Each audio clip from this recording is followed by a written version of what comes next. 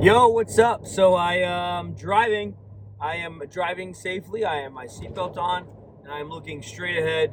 I am not looking down at the camera like that. So I thought I would give you guys I don't know when I'll have time to do it this week in terms of like a writing it out, how I've done in the past, but just a dealer's perspective, a dealer. I won't call it a vlog, but just a response to the National in 2021 in Chicago at the Rosemont Convention Center. My name is Jamil. If you don't know, I own a shop in Gainesville, Florida, and the shop is called a Muley Pop Shop. And so, if you can't handle the steering wheel here, I'm sorry.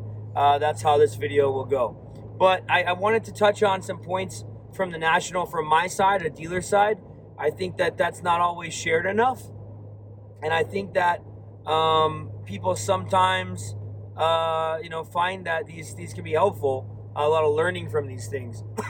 As you guys can see, my voice is not here. I've lost my voice, but it is slowly coming back to me. So as it comes back to me, you guys can let me know when you think I don't sound like a chain smoker. Anyway, let's talk about the National. Let's talk about the first off thing is the atmosphere. And I mean, there's nothing to compare it to.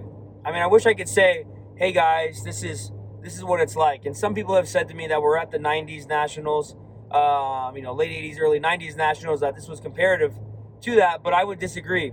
Because where the market is and where we are at with the internet, comping of things, just pricing, value, there's nothing to compare what this atmosphere was like.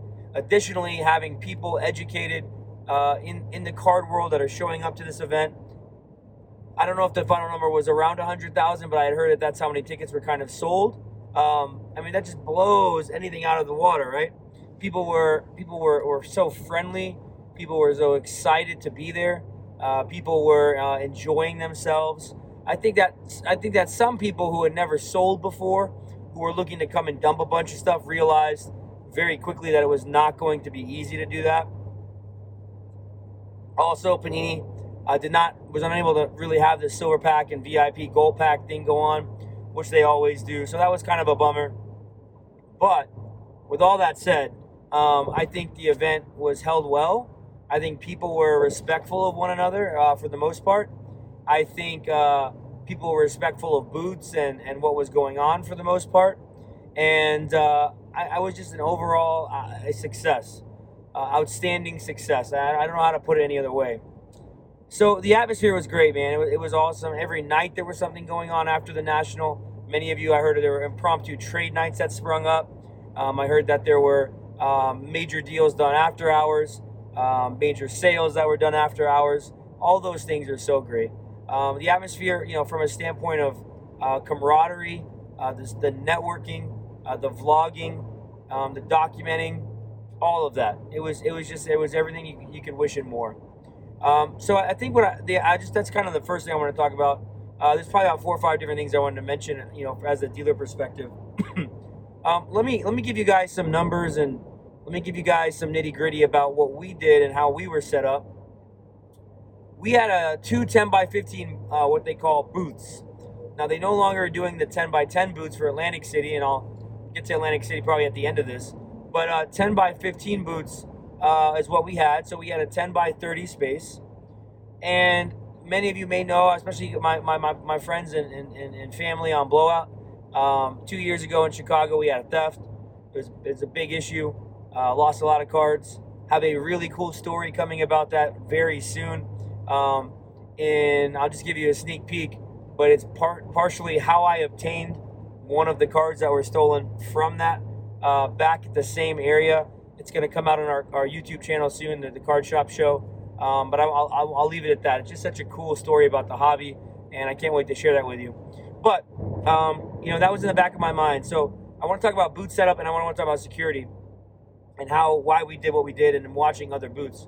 So we had that set up, and the back side of our setup, what I did is I brought 3 8-foot tables with us in these giant SUVs that we're driving. And we laid them across the back so we could put up our 20-foot banner sign that we bought. And I bought that for two purposes. One, because I wanted to kind of create a wall. I don't want to have to worry about what happened in 2019. Maybe a little anal OCD about that. But the truth is, I just didn't want that to be recreated. So what we did is we had this massive Mealy Pops banner. I had a lot of compliments from it. Fish from Blowout came up to me. Adam came up to me. A lot of people, just saying, hey, man, this is a real good presence for you. You really knocked it out the park, and I'm thankful for that. I'm thankful that we had the funds to buy that, because I think it really became a landmark for people. People telling me that they were using it as a place to meet up with people and stuff, which is so cool, and I love that. We had 18 showcases in a U display, and then we had the banner behind us, and I rented a safe. Now, the U display is mainly showcase stuff, but we had some deal boxes in the one corner, deal boxes that were being watched constantly by people. Sure, there may have been some theft there. It's almost impossible to know, but it was really cheaper stuff that we wanted to give people deals on. So if you came by and you got some stuff at the deal area, please give us a shout out. Let us know what you found. It was 50% off for the first 3 days, and the last day it was 70% off and 50% off slabs. So it was awesome. We just giving people deals, had fun with that. My father, 1, 2, 3, 4 employees. A good friend named Tim, who's kind of like an employee, but he doesn't really work for us. He's just involved in a lot of things. We manned the booth, my wife and myself as well. And then on the other part of the U, it was kind of our buying area. And what happened, and I think people realize this about the Mealy Pops team, is that we have a good, efficient, fair, and I believe quick way to set up and buy from people. Now, that's not 100% of the time, because I'm not always there. Brian wasn't always there. But when Brian and I were together, we do most shows together, and we're very quick and very, very cut and dry with people. I don't want to waste people's time. I know that they don't want to waste my time. Well, some people do. But we went through about, I would say, 100 to maybe 150 people each day trying to sell us something through that area. And we bought a lot of stuff. We paid fairly. And there was a lot of stuff that came up that was priced incredibly unfair, and people didn't know their comps. Now I'll get to that part with the selling and buying aspect, but I just want to kind of go over our booth space. Internally in our booth, we had about 8 chairs. We had stuff tucked away underneath, mainly the cardboard box that we brought stuff in, and snacks, and we had a refrigerator that the safe guy hooked us up with. So it was a really cool experience. Had a really good setup, and I think for anybody doing card shows, especially the National, you just got to pony up, maybe split it with some people, and rent a safe. The guys who rent the safes are great. The guy we met, he was super kind, super helpful. I really strongly recommend that, or bring your own safe. The reason why is there's too much stuff that you just, when it comes to money, high-end cards, buys, electronics, that you can lose so easily. Now, I didn't hear much about theft at the show. I know about 2 instances, but nothing like it was 2 years ago in Chicago, which is great news. And I'm thankful for the Rosemont police and the police that worked the event. I did see a video today on Instagram of a guy with an early dealer vendor badge. I don't think he was set up, but stealing jersey cards, and he had a whole backpack full of stuff, and the cops arrested him. And I was like, what an idiot, you know what I mean? Just so dumb. But I'm glad he got caught. I do know of something that may not know about, and I don't want to push this or say that this was what it was. So I'll just kind of tell you what I was told. But I do know of 1 or 2 corporate booths after hours. These are hours after, so I don't know if somebody hid or what happened or how it happened. But after hours, where items were stolen, and that info comes from a pretty solid source. So that makes me also think even more so about how important it is to not only have a safe, but also that you really can't trust people. And we're in a day and time when theft is apparent. Not sure if other people heard that. Maybe you guys can comment down below and let me know. But we'll put this on our YouTube show. We'll put this our Card Shop show. We'll put this on Instagram. We'll put it on Slap Stocks, Mealy Stocks. But just some more dealer perspective stuff. So our setup was great. We always had about 4 to 7 people in the booth. at any time. I think we were pretty quick with our display cases. They were always locked. We always help people at a high-end section with high-end wax, and we had keen eyes on those. I know for a fact that we didn't get anything stolen, so I'm thankful for that. I'm thankful God that none of that happened. But I know that other people may have gone through that, and I'm an open book on that. So if you ever want to talk about it, please feel free to reach out. The traffic in the show was quite intense. At any time, we may have had 20 to 30, and I think at one time I counted 37 people at our booth. That's a lot. That's a lot with not just eyes, but also, you want people to feel like they can talk to somebody and get an answer on a card or get a picture or, get an offer on a buy or whatever it is. I do know we had a buying line throughout the week, a line of people who were waiting to sell to us or take pictures or come meet us, which is incredibly humbling because, I always think of me just attending these events. I don't think that people want to come see us or our team, and it's just very humbling. So I say that to all you guys who did come out and just say hello, took a picture, tagged us, whatever, did a deal with us, sold us something. Thank you from the bottom of my heart because it just shows how much the family of the hobby really is, All right, so just continuing to kind of consider these things. Let's talk about buying and selling. So I thought buying from my side, I know I'm a dealer and I know that I'm buying more quantity. I thought it was fair for the most part. I didn't think there was any sort of crazy deals. I really didn't see anybody selling out a booth. That's very interesting to me. That's been a thing of the past. Maybe some of you guys know about it, but I didn't see anybody who just said, yeah, take all this for X amount of dollars, which I've done in the past, and I've enjoyed doing that because it's very helpful for the shop. What I did notice is many people coming up to us to sell stuff. And here's three things that I noticed, and you can even talk to Money Bison, Brian, who sat next to me as well. One was people just not knowing what their cards are worth. So when you go to somebody and say, I want to sell this, you don't really want to sell it because you don't know what it's worth. So if you're just asking for a blind offer, what it does is it creates a lot of problems. Like some of these cards are so rare and so unique, no idea. So I'm trying to find information. I might ask a person, what are the comps? What have you seen sale? Any like sales? And what happens, and this happened probably about 30% of the time, there was no information. So then it takes more time for the dealer to look it up, find info. Now I know some of those people are saving face and playing dumb, but it's just a game, right? And that's not how we operate. So first off, there were a lot of people who didn't know comps. Second, a lot of people had not checked comps, or again, they might have been saving face or lying, but really in the last 2 weeks. And you show them a comp for the last 5 days, 3 days ago, show them a comp that's very fair, to what they're saying their card is worth, and them just not believing it. And I get their market manipulation. I get that there's stuff like that. I get that there are people who manipulate data as well. But for the most part, it just didn't make sense. And I guess maybe I'm not mad about it. I think that might show us today in 2021, where we're at from the consumer base and the education that's required, the amount of people that are still getting into this hobby, which is great. And I think that we have an opportunity from us, people who have been doing this for a while, to educate and teach people that. I talked with some guys, some big dealers, and do a lot online. Their estimates are 500 to 1.5 million new people in the hobby over the past year to 18 months. Think about that for a second. 500,000 to 1.5 million people, new customers that have bought something from these guys' websites or eBay or whatever in the last year. That's incredible, man. That's awesome. I think that's just a unique perspective for where we are, and it's exciting to me as a shop owner and someone who loves the hobby, So as we consider all those things, the third part about the buying that I did notice was the percentages that people wanted on stuff. It never made sense, right?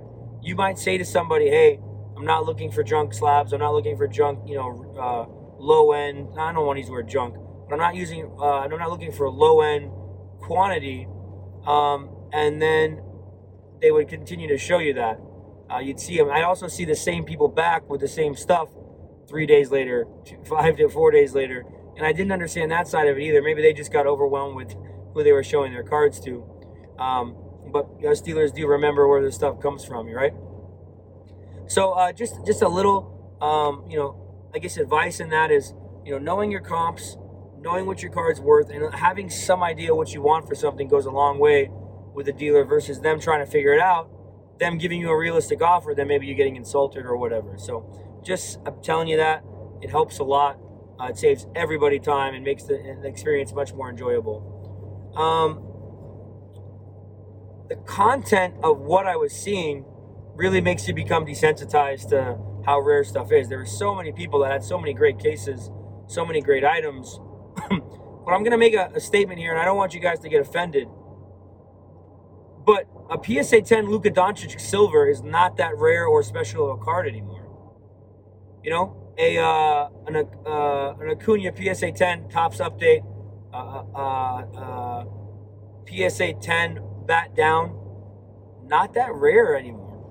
I'm saying this to you guys because I feel like I saw so many of those cards, and I as a card shop owner, you only see so much of that. But then you realize how many Kobe autographs there really are, how many LeBron autographs there really are. How many cards are signed by so many people in so many ways. Here's another one. How many parallels there are that are low numbered and look like they're worth a ton of money, but really they're not. Select Basketball just came out, 135 parallels for every single card, 35 one-of-ones for every player. Black Ice Pulsar Mamba, what is that, right? So I guess what I'm sharing in that element is the things that we once thought were rare and were once maybe super sought after are not so as much. And there's so many different parallels to that when you're going to sell that stuff or trade that stuff, remember, it may be incredibly rare to you, but that may not be the case with many dealers. They may have seen that or some iteration of it so many times. Hopefully that makes sense. I'm not trying to make anybody feel like their cards aren't worth anything. That's not what I'm saying at all. I'm trying to explain the variance and the lack of not the lack of variance, the too much variance within the same kind of card across the market. Panini, Topps, Upper Deck, Leaf, everything, right? All right, so let's get to another point, which I think is important, and that is the buying side. So my side of things, what I notice, and I think this is probably one of the most, maybe a lot of people will want to hear this because they do shows and stuff like that. The National this year, I think we were priced well on stuff, but our high-end stuff that was really rare, we had a price, we asked people to give offers, yada, yada. I found that the best stuff that was selling were cards that were between that $400 range for our booth and that like $2,000 range. Did we sell cards that were over that? Absolutely. Did we sell cards underneath that? Absolutely. Did we bring a lot of cards under $200? Not a lot, but we had boxes of it. We sold some of that. I think when people come to the National, they're looking for those cards that there's a massive potential in the next upcoming season, or if they hold them for some time where they can make a lot of money. So a $500 to an $800 to a $1,500 to a $2,000 card. Maybe you come with $10,000 to the National and you buy 10 or 15 of those types of cards, hopeful of those goals leaving.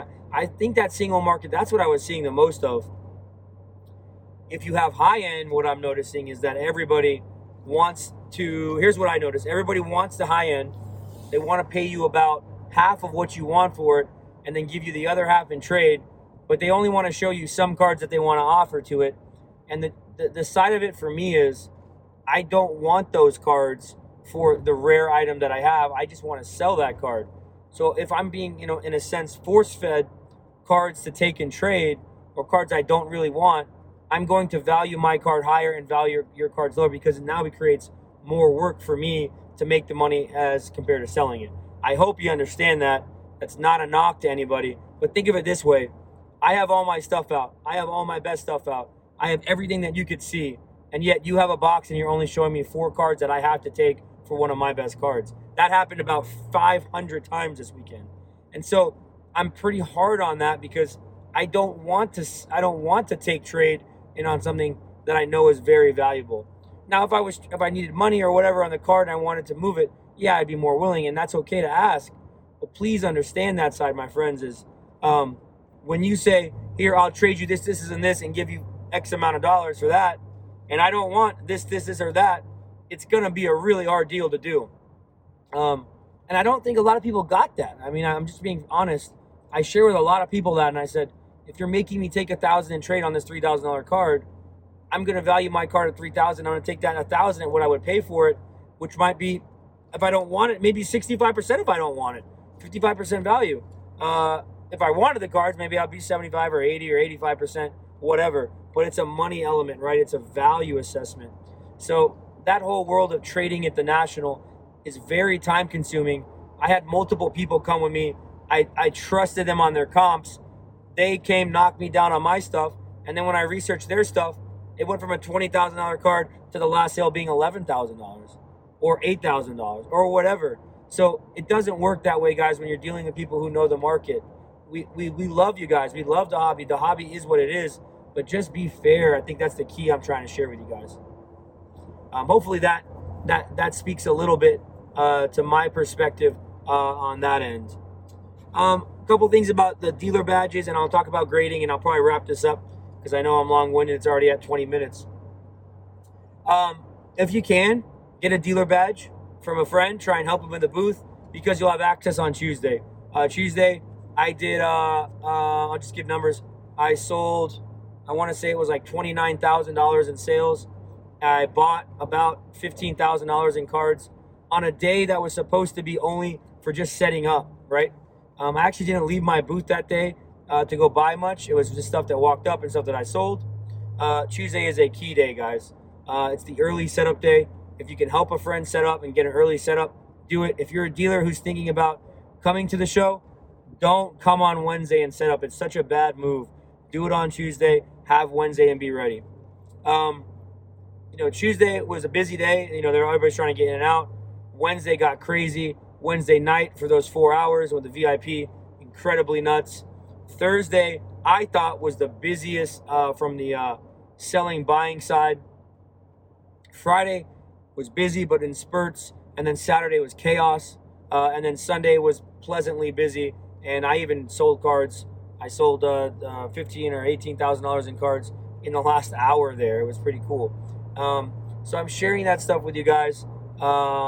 Not in the last hour, in the last 15 minutes, right before we're trying to pack up. I'm sharing that with you guys to kind of understand how it went through the week. Could that change? Yeah, it could change every year. But I think it's starting to follow suit where Wednesday is a 4-hour just craziness. Thursday becomes the first full day. Friday, people are drained. Saturday, everybody flies in for the weekend. And then Sunday, you have the Saturday-Sunday crowd. So it is what it is. Trade night was awesome with Card Collector 2 and Jimmy Kentucky basketball cards. On Thursday, it was really packed. I did some deals in there, but I felt like it was too much.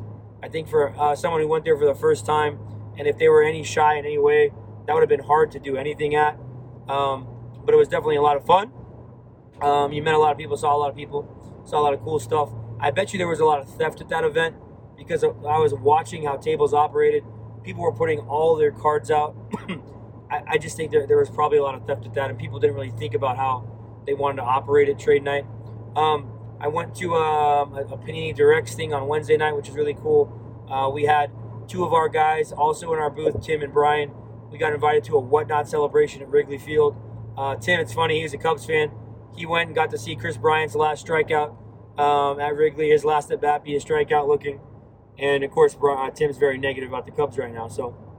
And I'm a Cardinals fan, so I love it. But no, they went to Wrigley, had a really cool experience. The Whatnot people were really great. They do a lot of cool stuff there. Friday,